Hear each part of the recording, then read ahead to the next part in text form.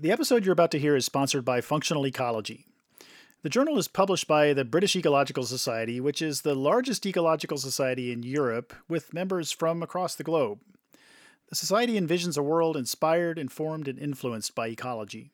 Functional Ecology publishes research that enables a mechanistic understanding of ecological pattern and process, from the organismic to the ecosystem scale, asking the how and why questions in ecology. This season, we're partnering with Functional Ecology to highlight the research and scientists they publish. We work with journal editors to identify a topic that is perfect for big biology, and then we produce the episode with the same rigor as we would any other episode. Here's the show.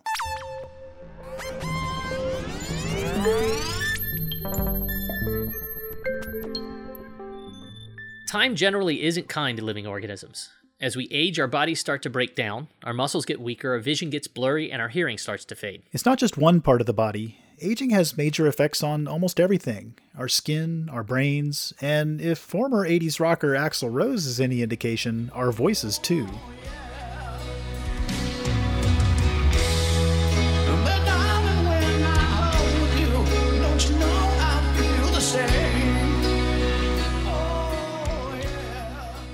As far as we know, every living thing ages, or to be more precise, it senesces. There's even evidence that single-celled organisms senesce.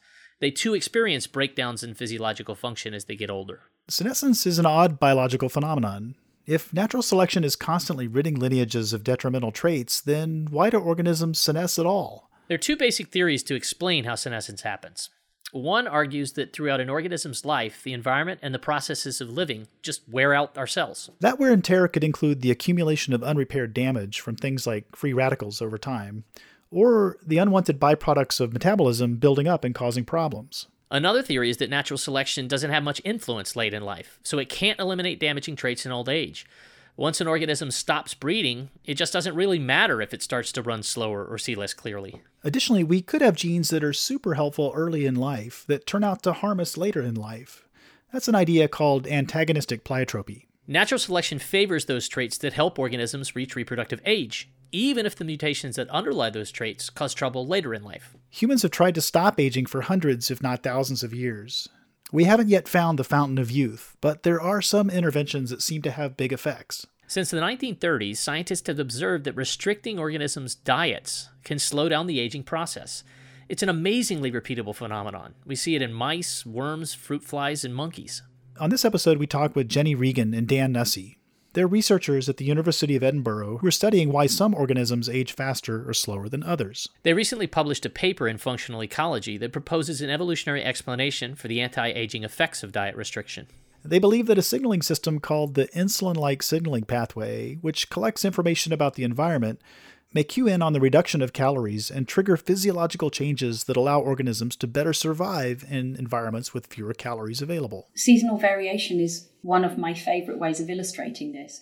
If there wasn't variation within seasons across years, you could potentially just time your diapause, for example, to one cue like photoperiod. But the fact is that you might have a warm autumn, or you might have a particularly long and hard winter that goes right into spring. And if you mismatch to that, you're screwed. So you need to be able to combine multiple inputs to have the flexibility to not only predict more predictable oncoming change, but also fluctuations which will happen within those seasons. They believe the system that seems to be related to aging evolved because it allowed organisms to adapt plastically to their environments. We also talked to Dan and Jenny about how to define aging and senescence, the mechanisms that cause senescence to happen, and some of the major theories that scientists use to explain it. I'm Marty Martin. And I'm Art Woods. You're listening to Big Biology.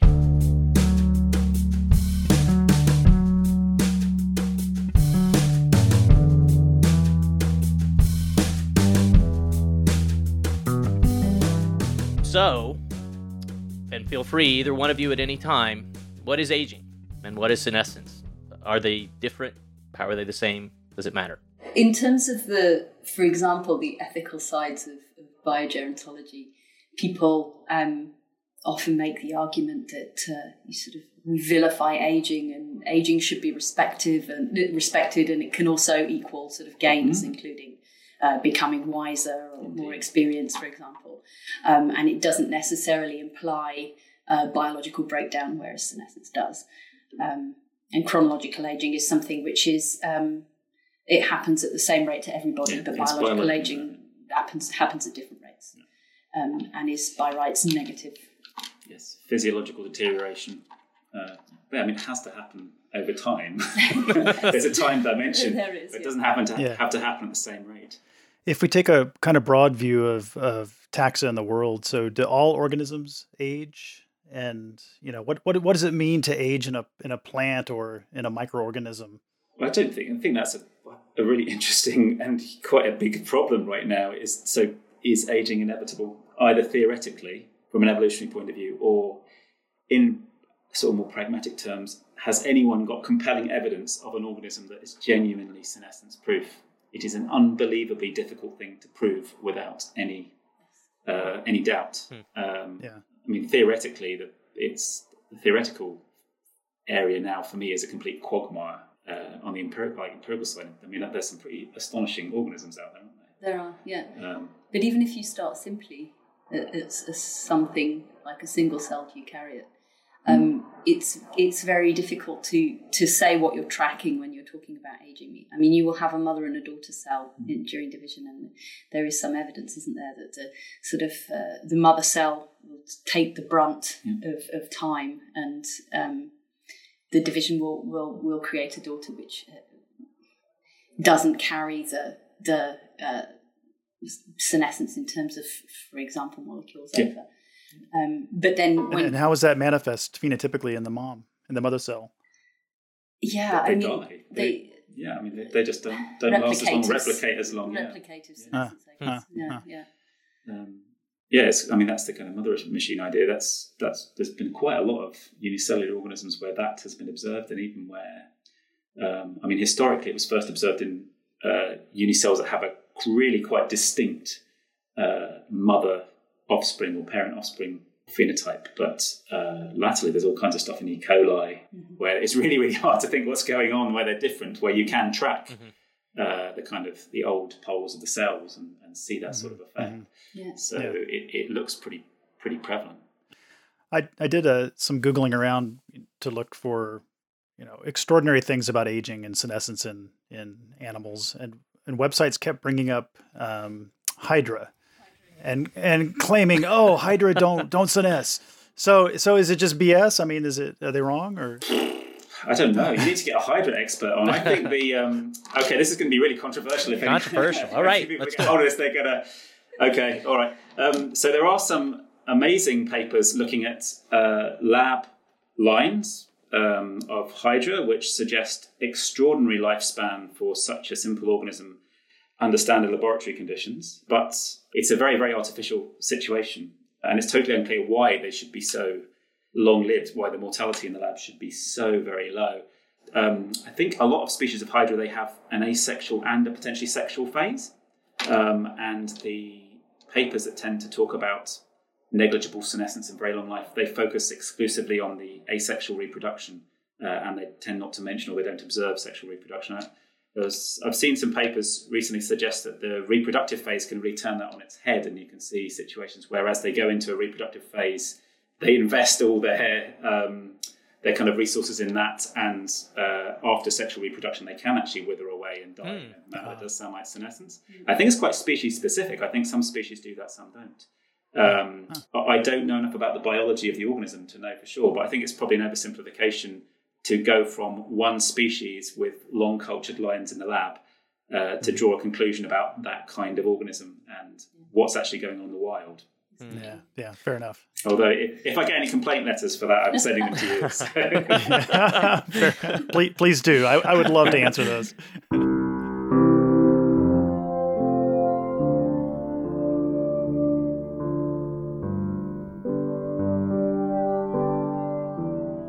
Let's do the big ones. We know some things about mammals and birds and things like this, differences among them. What are the general patterns there? At the highest level, closest to fitness from an evolutionary point of view, it's increasing mortality with age and declining reproductive output, or however you want to measure reproductive performance. I think that's pretty much nailed on in I think in invertebrates generally there are some slightly unusual examples, but I think where you look hard enough and you have the right kind of detailed longitudinal data tracking individuals, you can see that process manifest. Mm-hmm.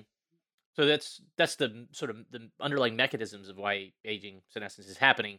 But are there differences between those classes? You know, bats and birds are sort of pointed at as, wow, look how much longer they live compared to the average mammal of the same body size.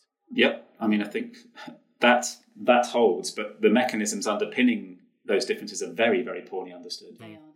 I mean, I know some people have taken, for example, birds of about the same size. For example, I think like quails versus parrots, where you've got 10 years on average for a quail and 100 years for some species of parrot. People have been trying to look at, for example, metabolic dynamics and mitochondria and contrast between the two.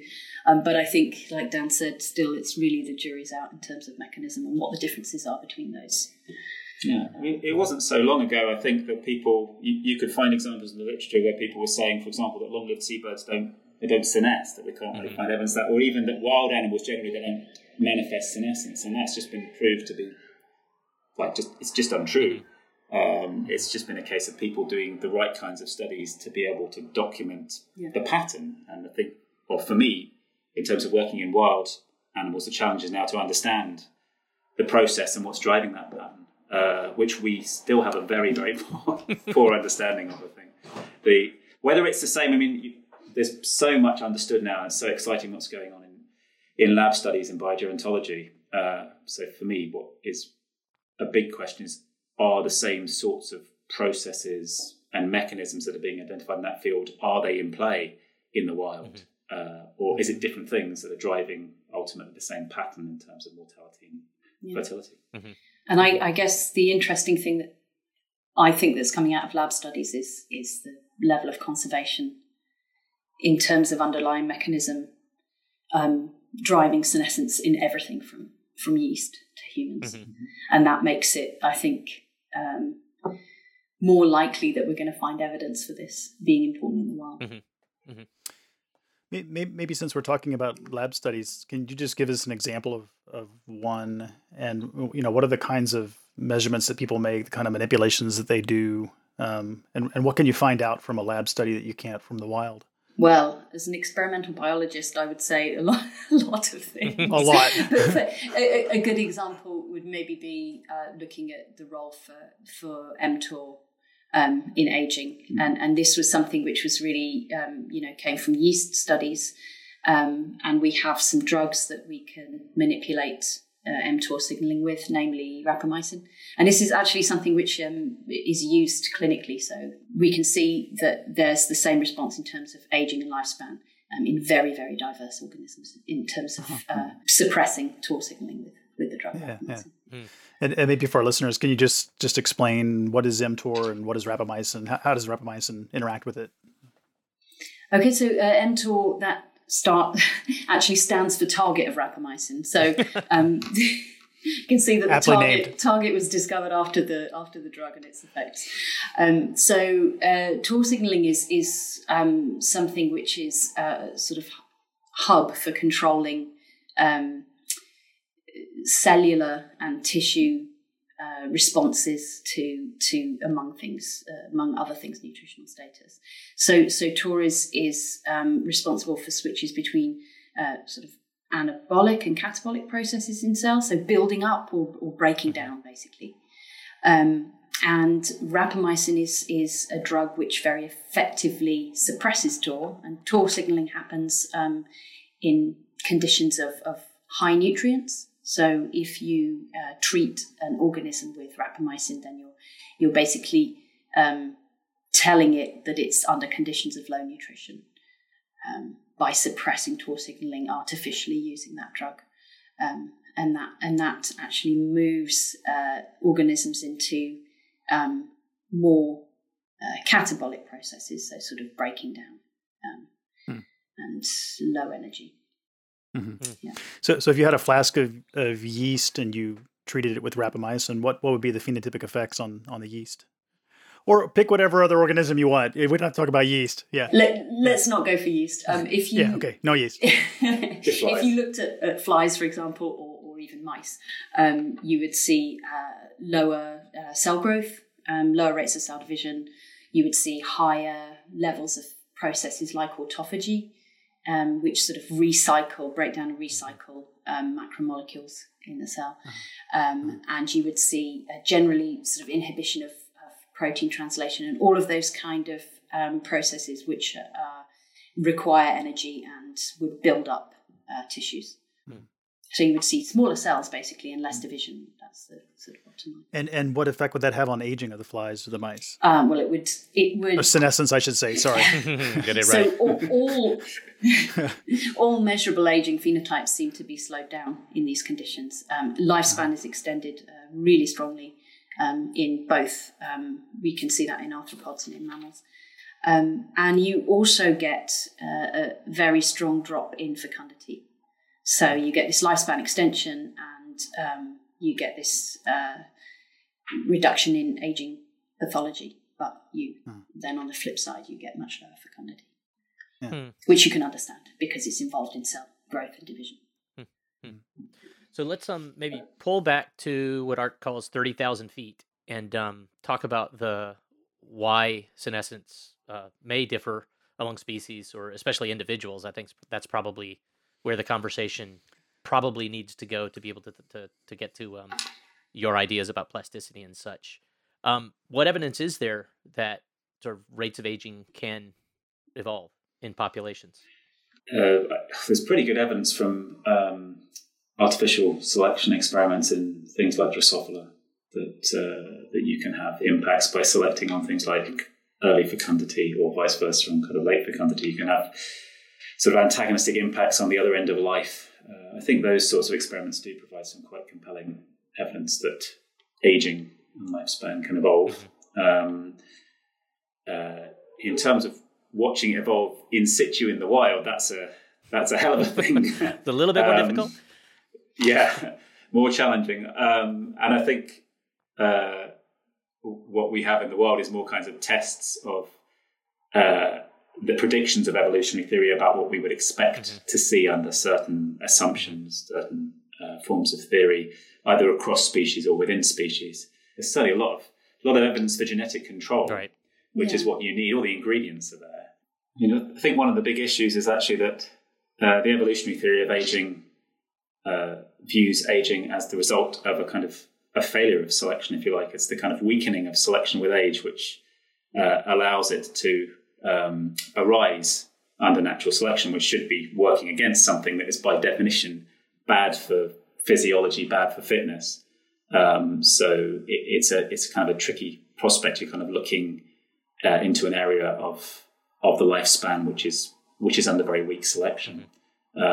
So there's a lot of different questions about there. Like, so for example, mutation accumulation experiments where they're looking for the are there particular are mutations more likely to arise at particular ages, or is it kind of random with respect to age? That would have a lot of importance in terms of what it might do in terms of the evolution of aging and the theories of aging. Those, I think, don't know very much. Those seem like very, very difficult experiments to do. So they're often, when they are done, they maybe not, even though they're massive, they're not done at sufficient scale. So very, very challenging. So you're kind of thinking about trying to understand the evolution of something that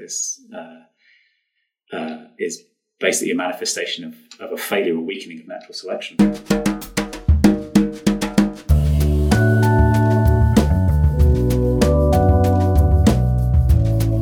So, Dan, it sort of seems that what's going on in the wild is, difficult to wrap one's head around causality and, a lot of the things that we don't necessarily know, but there's presumably value in investigating aging in the field. So what have we learned from wild animals that maybe informs what could be done in the lab or how we're going to focus? That's a very interesting question. So I can do that in two parts, I think. So I can tell you what we've learned, or I think we've learned in the wild.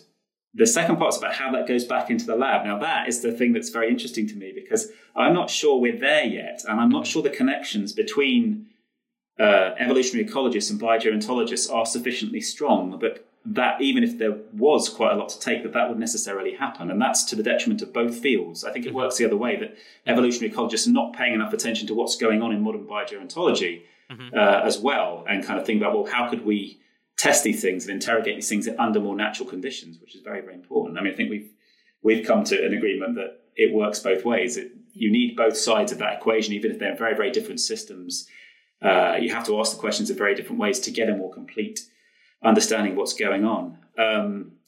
In terms of what we've learnt in the wild, I think, first of all, we put to bed once and for all this idea that basically mortality is so high in the wild that animals and other organisms in the world don't experience senescence. That's clearly wrong. And where we look in the right kind of way, we see this process.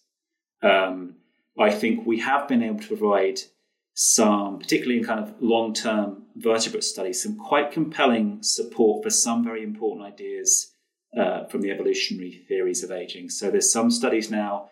One key idea is that for aging to evolve, there has to be sort of age-dependent genetic effects. So the effects of genes, they have a different effect depending on the age at which they're expressed. Otherwise, there's nothing really for selection to work with in an age-dependent manner. So I think some long-term studies combined with these kind of quantitative genetic approaches and very detailed understanding of the pedigree of the population are showing us that exists in the wild. It's very difficult to get at, but we have a number of studies now that seem to be picking out this age-dependent genetic variation. And I think the other thing that's coming out is evidence for trade-offs consistent with an idea. I think antagonistic pleiotropy is how I tend to think about it. But people refer to it in different ways. But the idea that investing in reproductional growth in early life has sort of detrimental knock-on consequences for your ability to kind of maintain basic physiological function long-term. So it could be damage. It could be drawing limited resources away from fundamental maintenance function. And it results in sort of reduced lifespan or faster or more rapid aging. So I think there's quite a number of studies now from wild animals that support that idea. Can I put you on the spot to give us an example? I mean, that was a fine explanation, but sometimes it's helpful to ground it in the details of some particular vertebrate system. Well, on the understanding it's not necessarily the best example, work that I did quite a long time ago now on this really amazing, I should stress I'm not involved in collecting the data on these kinds of projects. They go back decades and decades, and it's other field ecologists that have been responsible for setting up these projects and field researchers monitoring the animals very, very closely over their natural lifetimes over many, many years that generates these phenomenal long-term studies. But this long-term study of red deer on the Isle of Rum off the west coast of Scotland, it's coming close to its 50th year now. It's one of the longest running mammalian studies, I think. Incredible. And these animals are caught at birth, marked and followed right the way through their natural lifetime. So we have almost perfect information on their mortality, reproduction, so how they fare in terms of their offspring, reproductive investment. So something we were able to show quite early on when we looked was that females in that population, they start to show very clear signs of senescence in terms of increasing mortality risk and reductions in reproductive performance at about the age of 9 years old. They can live into their early 20s, the females. And a really quite high proportion, if they get through the first year of life, which is very challenging, they will live into that senescent phase. So it's a period of life, even though they're deteriorating, that many of them will survive to experience. And we found that the number of times they bred in that early period before 9, sometimes they only produce one offspring a year, but sometimes they skip years, sometimes they skip 2 years. But the more offspring they produced in early life, the more rapidly they declined in their reproductive performance in the second half of life. So it's a kind of classic trade-off between what they're doing early and what they're doing late. And I think there's been quite a number of studies now, particularly in birds and mammals, that have shown similar things. Okay. Awesome. Well, let me, if I can just kind of summarize these theories that we've been talking about and then ask you about a couple of others. So it sounds like one of them is this idea of mutation accumulation, which is that the power of selection declines with age. And so you get the accumulation of deleterious alleles just because selection is weak. Another one is antagonistic pleiotropy, which is what you were just talking about, right? So these are allelic variants that have positive effects early in life at a cost of negative effects late in life. Are there other major theories of aging that are reasonable and that people are pursuing? They're not necessarily theories of aging. They're genetic mechanisms. The theory pertains to the weakening of selection with age, and these are genetic routes through which that can lead to the evolution of senescence. Okay. So the evolutionary theories, I basically stated that those evolutionary effects, the weakening of selection. So into other theories, so people talk about disposable soma theory. That's really tricky because it's quite hard to differentiate from antagonistic pleiotropy. So disposable soma theory reframes the ideas you've just stated sort of classically. Antagonistic pleiotropy comes from population and quantitative genetics in terms of resource allocation trade-offs, basically, and the idea being that you have limited resources with different fitness functions to invest those in. If you invest them in growth and reproduction, you don't have resources therefore available to invest in somatic maintenance. And because selection weakens in later life with age, it makes more evolutionary sense as a kind of greater fitness payoff to invest those resources in earlier reproduction and growth, and maybe short-term maintenance at a cost to longer-term maintenance. Selection's kind of too weak later on to make that worthwhile. That's the idea. Viewed from a quantitative genetic viewpoint, it's very hard to separate that idea from antagonistic pleiotropy. Yeah, and similarly, I think something like hyperfunction theory, which is the idea that you switch on a process early in life, which you never switch off later on, which becomes detrimental to your health. Mm-hmm. But that in itself sort of relies on there not being strong enough selection for that to be tuned to your needs later on. Yeah. Right? So they're all very linked, I think, to each other. Mm-hmm. Yeah. So it all kind of comes back to the weakening of selection with advancing age. That's the fundamental idea and the sort of fundamental theoretical challenge to really kind of get right. And then these are more this is more about how genes act in an age-specific manner to impact physiology, cellular processes and physiology, and then sort of scale up to fitness. I think a big challenge at the moment, one that I'm not because I can't do maths, but working with theoreticians to try and get ahead of them. I somehow doubt that. Trust me. So the theory, the kind of classical evolutionary theory of aging, it's about Hamilton's work is about mapping vital rates, so age-specific mortality and fecundity, onto however you might want to conceptualize overall fitness. And I mean, I normally think about phenotypes, life history, traits, behavior, morphological traits. You can think about physiological traits. The theory doesn't really provide a platform to think about how phenotypes map into that. It's kind of genotype, vital rate, fitness. And so we're kind of missing a step in the hierarchy, which makes it quite hard from an evolutionary point of view to make sense of the diversity of patterns of senescence that you see in one organism, like in the lab, but you see it with flies all the time. Not every trait that you measure is senescing the same way or even at all. For me, that's a big challenge right now as a kind of whole. You've got empirical studies mapping this kind of diversity of phenotypic changes with age and just a kind of vacuum in terms of theory. It's an interesting place. The balance needs to be addressed though.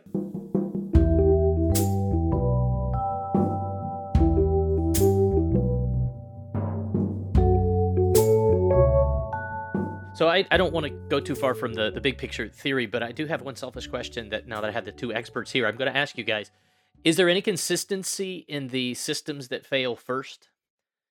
I mean, or are there systems across taxa that are protected, sort of longer than others? Humans classically, like kind of brain, neuronal system seems to be protected, right? Yeah.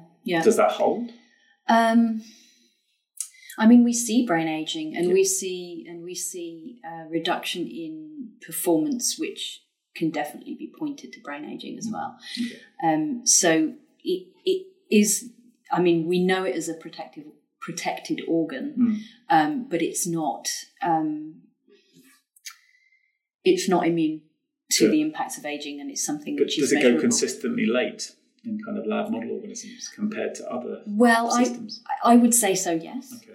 So we generally see brain aging following increased inflammation, for example.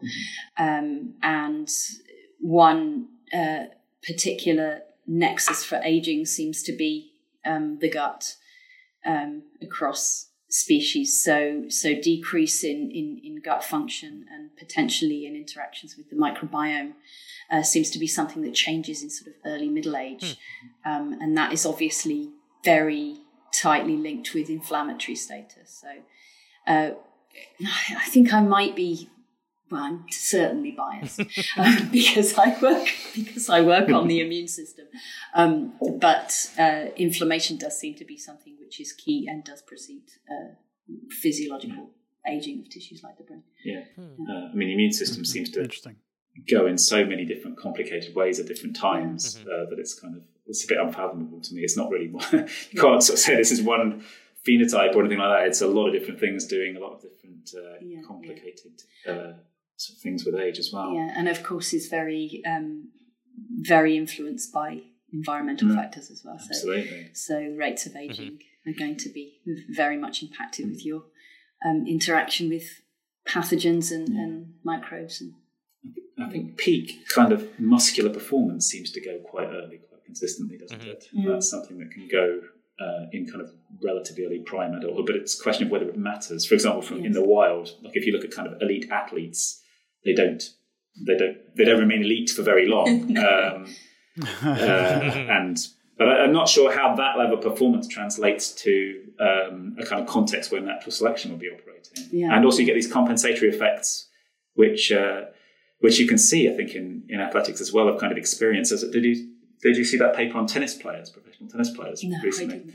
I didn't. Where they're looking kind of first serve, power and accuracy. And they show, so obviously both decline from, I guess, sort of mid-20s onwards, something like that, but they compensate. So you've got people who kind of, your pace is falling away, your first serve, but you're compensating by being more accurate. That's the kind of thing that I think could be going on in the wild. You see lots of examples of animals becoming, I think, older and wiser. This is what I tell my kids. So my kids are 15-year-old twins, and they're like, getting a surge of testosterone and becoming these tall, muscular, strong young men. And they say, Dad, we're going to be able to beat up on you. And it's like, nah, I still got dad moves. That's the wisdom of accumulated decades. Stamina. So. There's stamina, isn't there? So, this peaks much later. And there's a real difference between, frailty and decline in peak performance, I think. Yeah. I still think they might be able to beat you at tennis quite soon, but...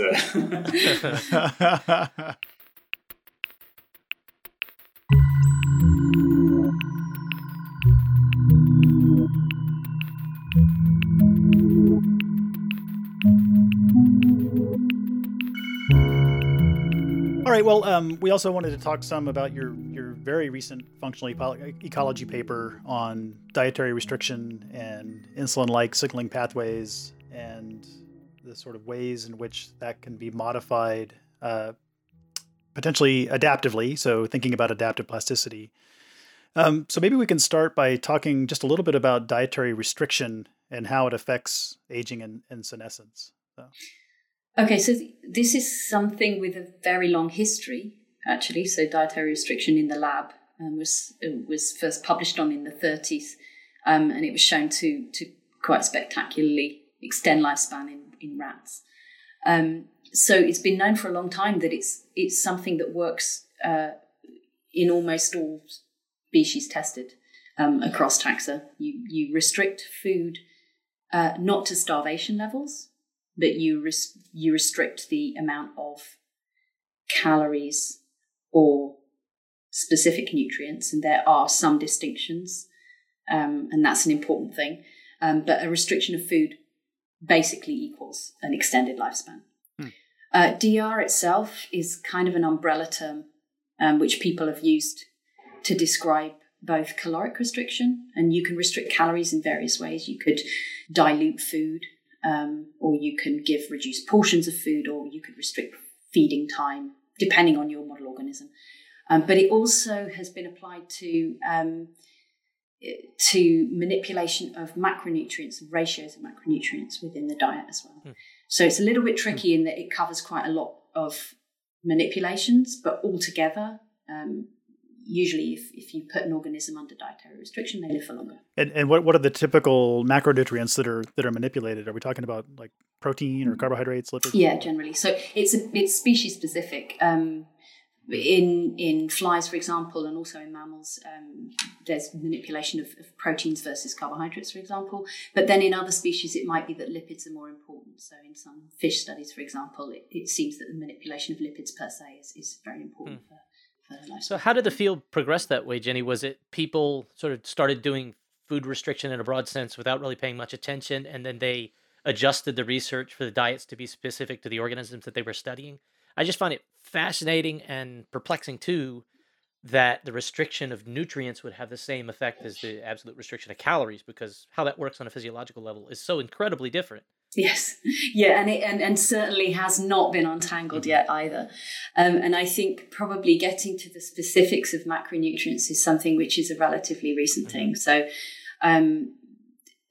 dietary restriction in terms of caloric restriction has been going on for some time in the lab, but looking at specific macronutrients in a way which is called nutritional geometry, so ratiometric varying of nutrients, and looking at responses across a kind of map of nutrition, has been able to be much more specific about nutritional optima for particular species.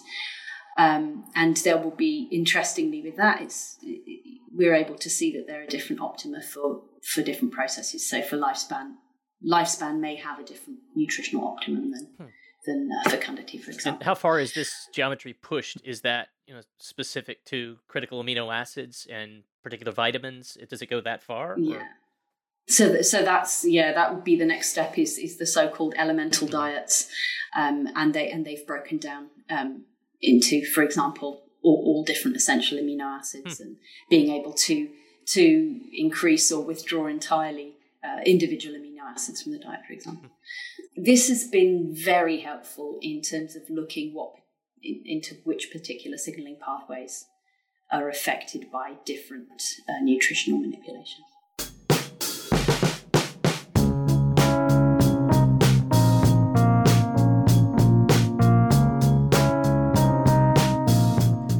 There have been studies on dietary restriction in humans too, right? And so maybe can you describe how do those studies progress and what happens to the people, and should we all be restricting our diets? Well, yeah. So it's quite difficult to achieve compliance, let's say, with humans.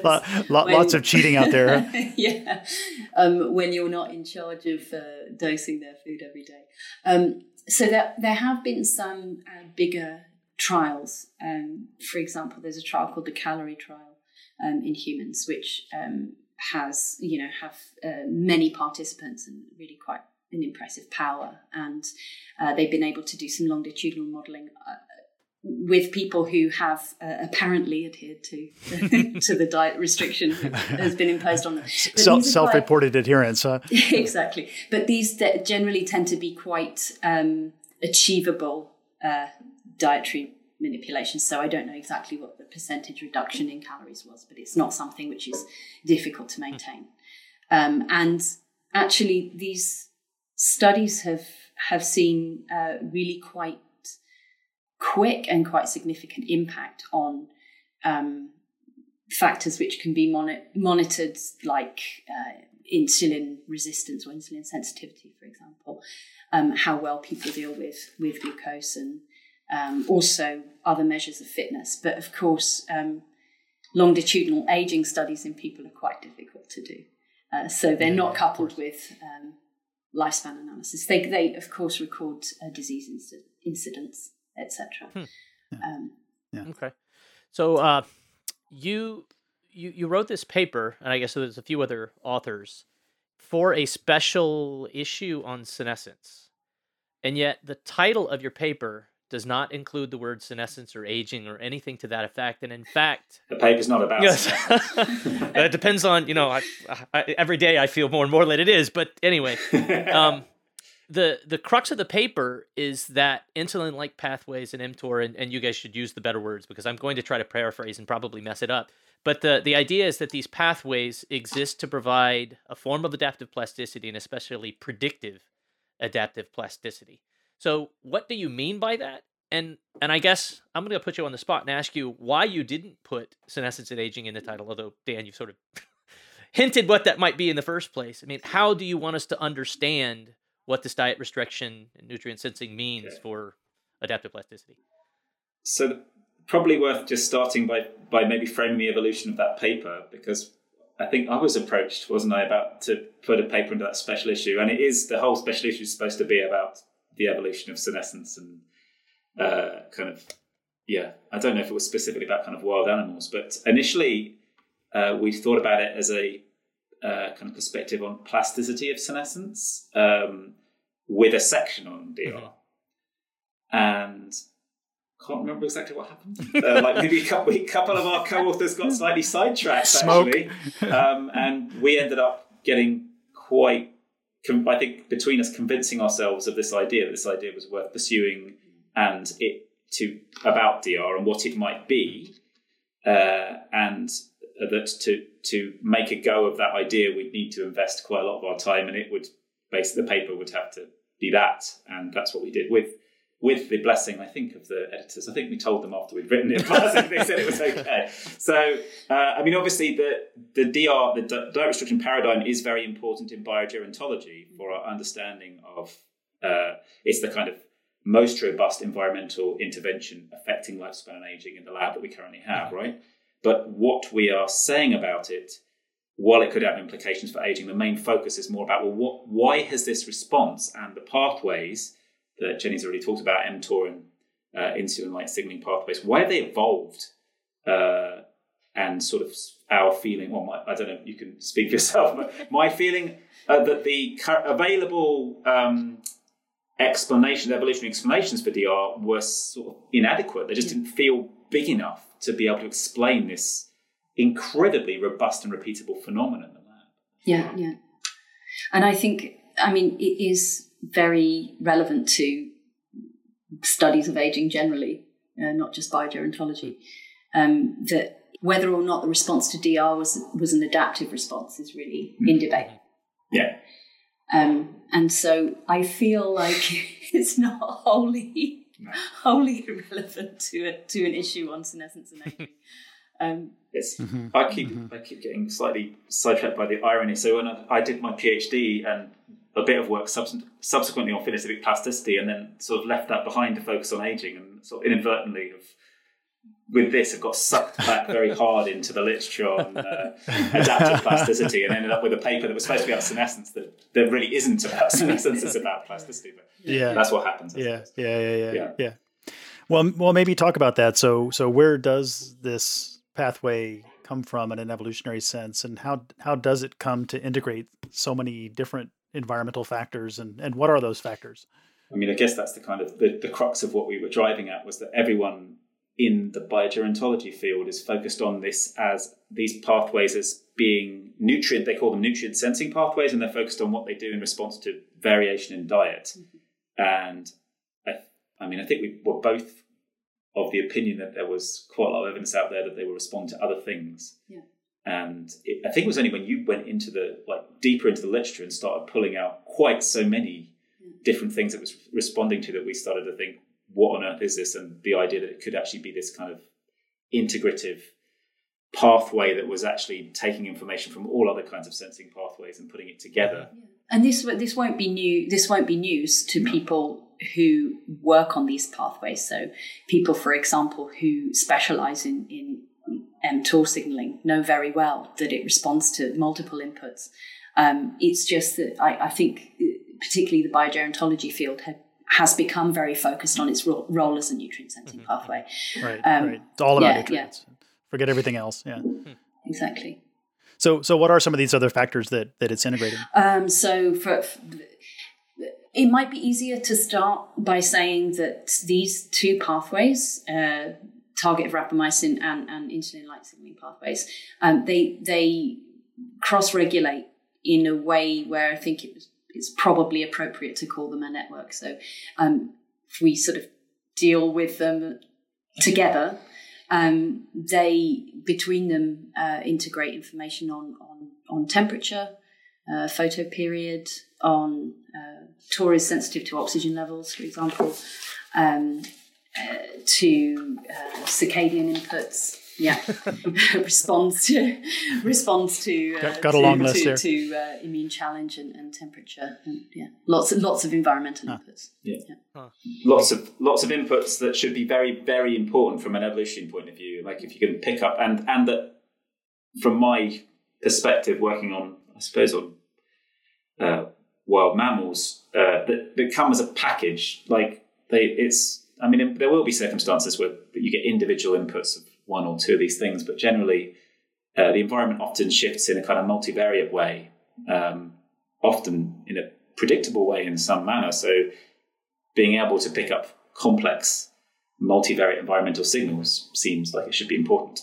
Yeah. So this is kind of your multivariate sensor that's keeping track of this giant network of interacting factors. And I feel like it should be clarified that they don't necessarily perform the absolute role of sensing these, but they integrate or are responsive to changes in these factors.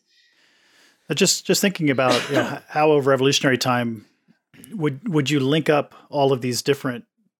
So I guess the question is what are the molecular and signaling ways by which all of that information gets integrated into this central pathway? Not I mean, we don't need like super gnarly molecular details here, but just at a general level, how do you link up so many things to one system? That's a difficult question. Well, presumably it's integrating different sources of kind of cellular information. It's not picking up just one thing. Yeah, that's kind of thing. I don't know the details of the kind of molecular biology.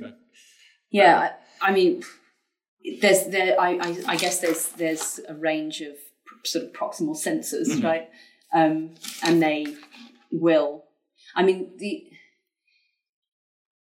how can we sort of act as a sort of hub? Yeah, right? I mean, so the nutrient sensing pathways. This was a big eye opener for me as you were kind of like digging into the literature. That I've always taken as read they were nutrient sensing pathways, and you were kind of showing me papers where like they're not the nutrient sensing pathways. They're picking up sort of secondary signals from the true nutrient sensing pathways that are picking up things about carbohydrate levels and stuff like that. So I guess if that can be done.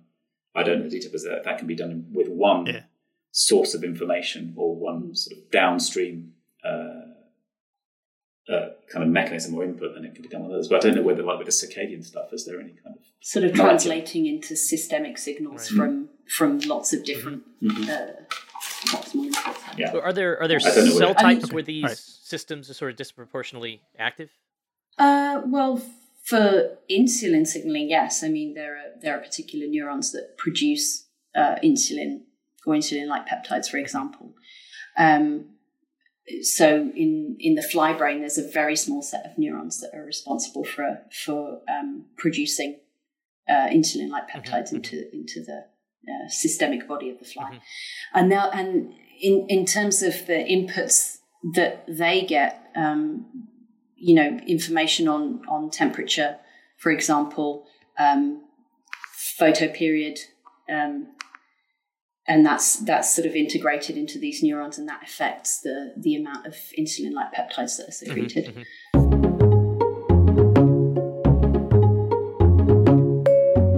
So my favorite sentence in the paper, it's nice to have this succinct thing that just jumps out why we wrote this.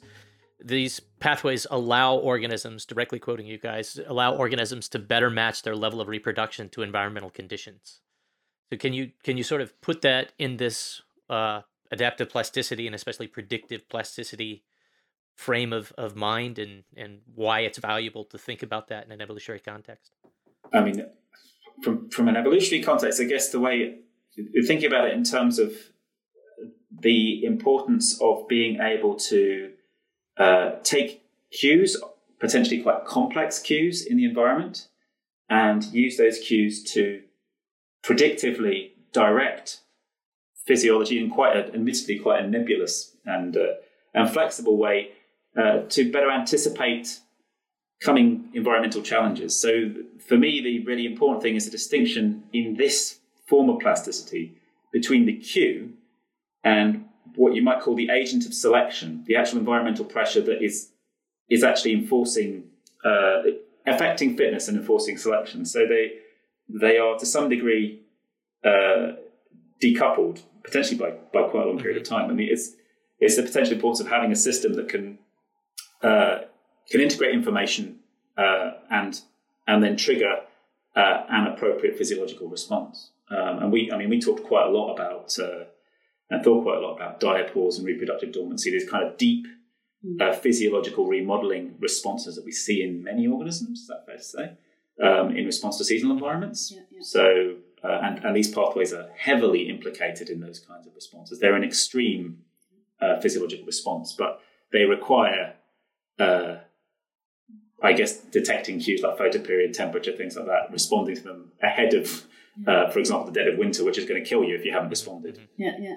And I think the seasonal variation is one of my favourite ways of illustrating this, because you can picture both seasonal variation, which should be predictable, which is the fact that winter's going to come and it's going to get colder, and this is going to be pretty well aligned with changes in day length.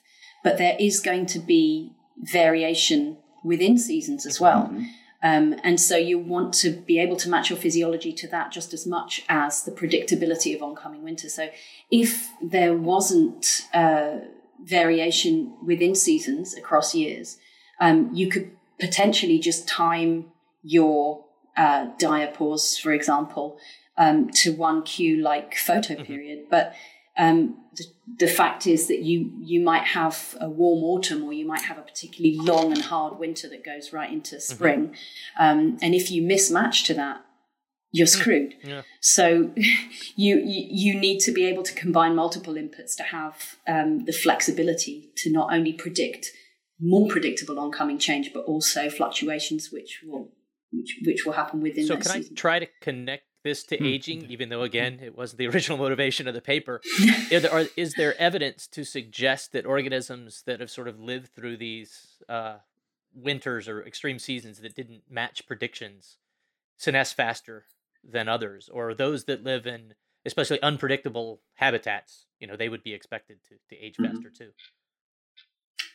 There's some, I don't think in the context of studying animals in the wild experiencing kind of real environmental variation, but there was a paper published a few years ago using an extraordinary experimental, kind of long-term experiment on, I think it's mouse lemurs in France. Do you remember that one? Yeah. Where they were actually manipulating, so they're triggering a kind of seasonal shift using photoperiod, was it?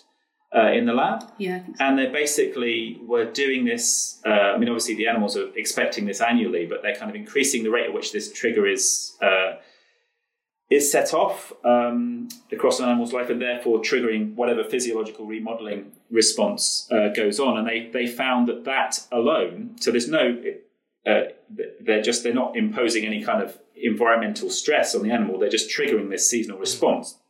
So the number of times you'd had to go through that and not your age or over and above your age was predictive of your lifespan. So they're suggesting there was a cost of this kind of need to respond to these sort of seasonal changes without the environmental selection pressure, which I found really quite remarkable. And they were kind of putting forward the idea in this paper that this seasonal or forms of physiological response remodeling is really, really costly, and actually it could be a big driver of biological aging, uncoupling it from chronological aging. But a big part of what constitutes senescence in the wild is actually going through those changes, which we do, right? Even as humans living in the environment we live in, we still experience many of those kind of changes as kind of winter comes and spring comes. That's really costly physiologically. It's a really interesting idea, but it ties in with this. And that illustrates nicely what the cost of switching might be. But I don't think it's been very well approached in lab studies. For example, the cost of a mismatch or the cost of not properly sensing variation either. And I think that's something that we started to realize as we were writing this and thinking that it could be a really nice approach in terms of future research. Yeah, it's a cost of plasticity idea rather than it's obviously in that context, it's impacting what we think about senescence, but really it's more like a kind of accumulating cost of plasticity, which is quite cool. I'm just glad I live in right, Florida. really the neat. Seasons are much more mild, so I don't have all of these. You don't have seasons there. It's either hurricanes or not. I can imagine hurricanes. Different sources of mortality. That's true. Yeah.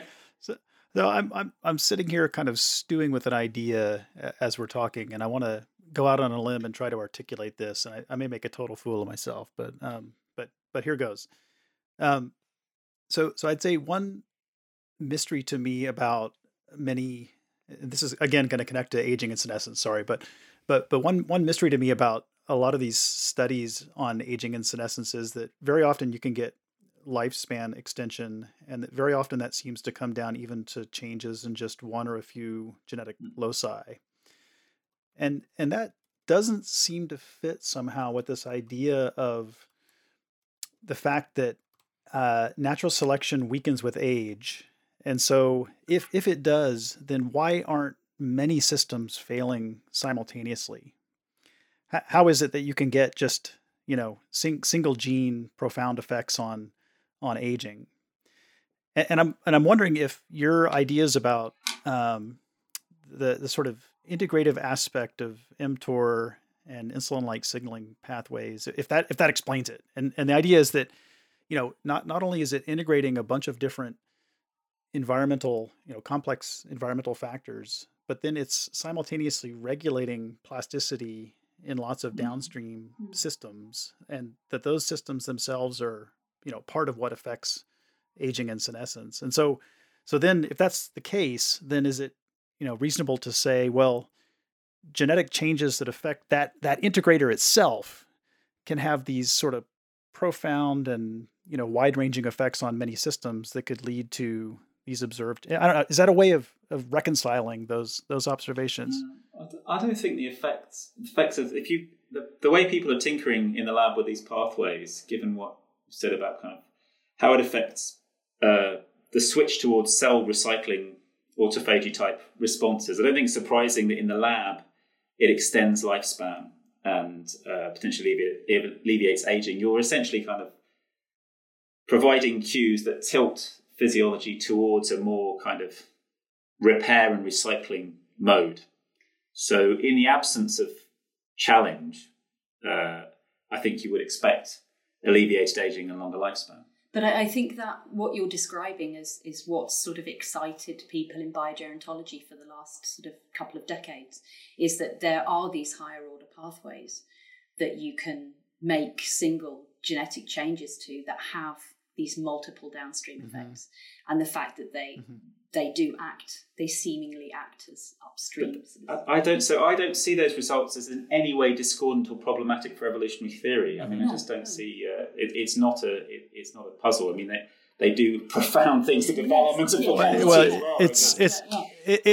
it's only a puzzle because I haven't thought about it. So it's a puzzle. It's a puzzle to me. Actually, that was when those early results started coming out in worms. They were used to challenge evolutionary theory, and I think that idea has now fallen away. That they're not a challenge. It's just about understanding what are they really doing. And the big challenge for me is what on earth do those knockouts or manipulations mean in the wild? So I don't think we know. No, I don't take them. I don't take them as a challenge at all to understand evolutionary theory. Yeah, and I think certainly the way from what I've read and what you've kind of described about what the kind of cellular and kind of physiological response to what DR does to these pathways. Again, in a very, very restrictive, controlled, benign environment, doesn't surprise me at all that lifespan is extended and aging is alleviated. But if we're right, which might not be, these pathways have evolved to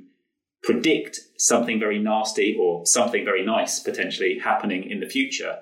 And we're not testing the effect of that in the lab. We're not imposing that selective agent. So we're completely blind, if that's correct, as to what's actually going on from an evolutionary point of view. We're just not seeing it.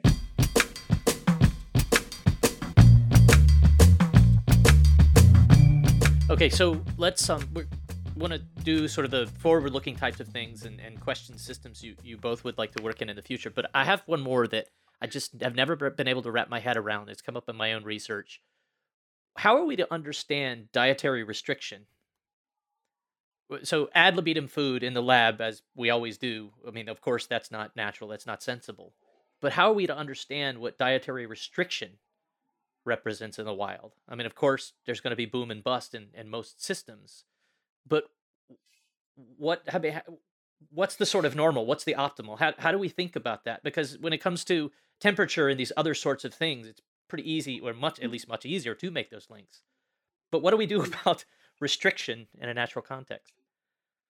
We need to step away from the lab paradigm. The lab paradigm is a lab paradigm. It's powerful for biogerontology because these are good models of human diet and potentially for human physiology. In terms of what's going on in the world, the nutritional geometry approach has power. We need to start thinking about the variation we observe and how it maps onto fitness and the things that affect that. And just, I mean, for me, there is no way forward for evolutionary ecologists trying to think really into it. You get lost in it, and I've always had trouble with it. I think I've just almost steered clear of the literature because I can't get my head around what it means. Well, dietary restriction has to be a relative thing, right? Restriction relative to what? And Dan is right. There's going to be it doesn't translate into thinking about wild ecology. It's very, very hard to do it. I think I mean, of course, it's interesting to think about how diet will vary and how animals will respond to that in the wild. I think maybe that's a very unexpected and exciting thing that emerged from writing this paper was that I was kind of where you are, Marty. I think of like, what is this thing? Oh my goodness, my head hurts. I don't want to think about it anymore. And what I realised, particularly from like talking to Jenny, is that actually if you step back and think about, okay, this might be a really important form of adaptive plasticity. And when we think about it from that theoretical framework, then suddenly we have these kind of principles and hypotheses we can test about plasticity, which kind of bizarrely, the more we kind of thought about they haven't been tested. Some experiments kind of accidentally stumble into cost of plasticity ideas, but everyone's so focused on diet and lifespan and aging that the kind of the fundamental tests, sort of proof of principles, which you could do really nicely in some of the lab models, haven't been done. So that's a cool thing you can do in the lab that would then give you some confidence applying these ideas in the wild. I think you probably would need to establish some of those things could be true in the lab, and then you'd be on a sounder footing to go and say, all right, let's go and see what this means in a natural context. Just a very that's a great setup then. How about tell us about the sorts of things that, given unlimited resources and time, what would you do? A complete fairy tale, but what would you first try to tackle with respect to these ideas about adaptive predictive plasticity? I think the multiple cues. Yeah. I mean, we were interested in what the effect of multiple cues versus a single cue would be. Whether or not animals that had received a cue or hadn't received a cue were any better prepared for an oncoming stressor, for example, that cue might predict. Yeah, put the stressor in the experiment. So, I mean, you might not get the right pair of cue and stressor. That's the problem. We don't know exactly what they've evolved to do, but give the cue and then give the stressor and see what happens then to fitness and lifespan and aging. And I think it's really worth making the point again here that DR per se is not a stressor to animals in the lab. We know that this is dietary restriction without starvation. So dietary restriction that we look at traditionally in the lab is just a cue, but without anything to cue. So we're giving animals this cue that something is coming, that they are changing their physiology in anticipation of, and we never give them that stress. And so we're interested in combining those two things, cues and stresses, in the experiments that we do. Have you thought much about the possibility of a hierarchy of cues, that there are going to be certain cues that sort of overwhelm the system and all the attention goes to that path? Yeah, that's a nice question, actually. And I think that you can do that with the multiple Q question. So you can do things additively and actually see if you do something which is multifactorial, which Q wins, or is there a winner, or is it additive? So yeah. I mean, conceivably, natural selection can shape, if this is a sort of integrator, it can shape the output of the integrator and the way that it responds, what it responds to, and how it orders that hierarchy. I mean, that's complete hand-wavy nonsense in many respects, but conceivably that could work. Right, but it ought to be flexible across taxa. So you could get, in different taxa, you could potentially have a situation with the same pathway. It can pick up these cues, but it doesn't respond in the same way to different ones. And the output in terms of phenotype and physiology is slightly different, or maybe the physiological response is conserved, but then what it then triggers in terms of the endocrine responses and the way history changes is different. So it's still a massive open question. I still think you need to do the proof of principles. Is it really this kind of plasticity before it's worth going there? But it's interesting.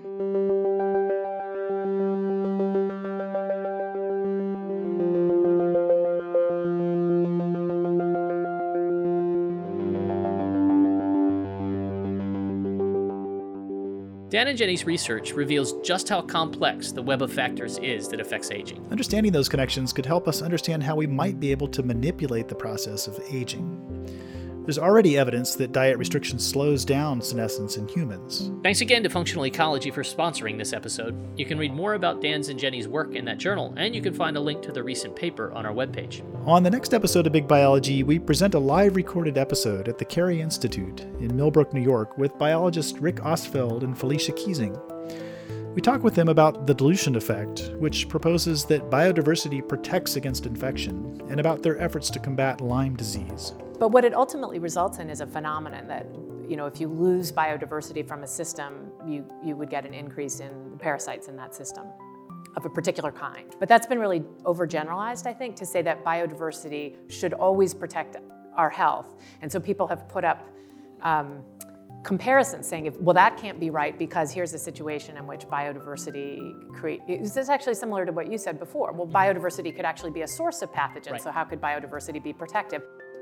Remember, if you'd like to pose questions to our guests, become a patron and post your questions to our Patreon page, www.patreon.com/bigbio. There you can also sign up to make ongoing donations to the show. Or go to our website, www.bigbiology.org, and make a one-time donation. And while you're there, purchase some sweet swag like t-shirts, coffee mugs, and even throw pillows. Thanks to Matt Blois for producing the episode. Haley Hansen helps with social media. Mike Levine helps with social media too, as well as Patreon. And as always, Steve Lane manages the website. Thanks to the College of Public Health at the University of South Florida and the College of Humanities and Sciences at the University of Montana for support. Music on the episode is from Poddington Bear.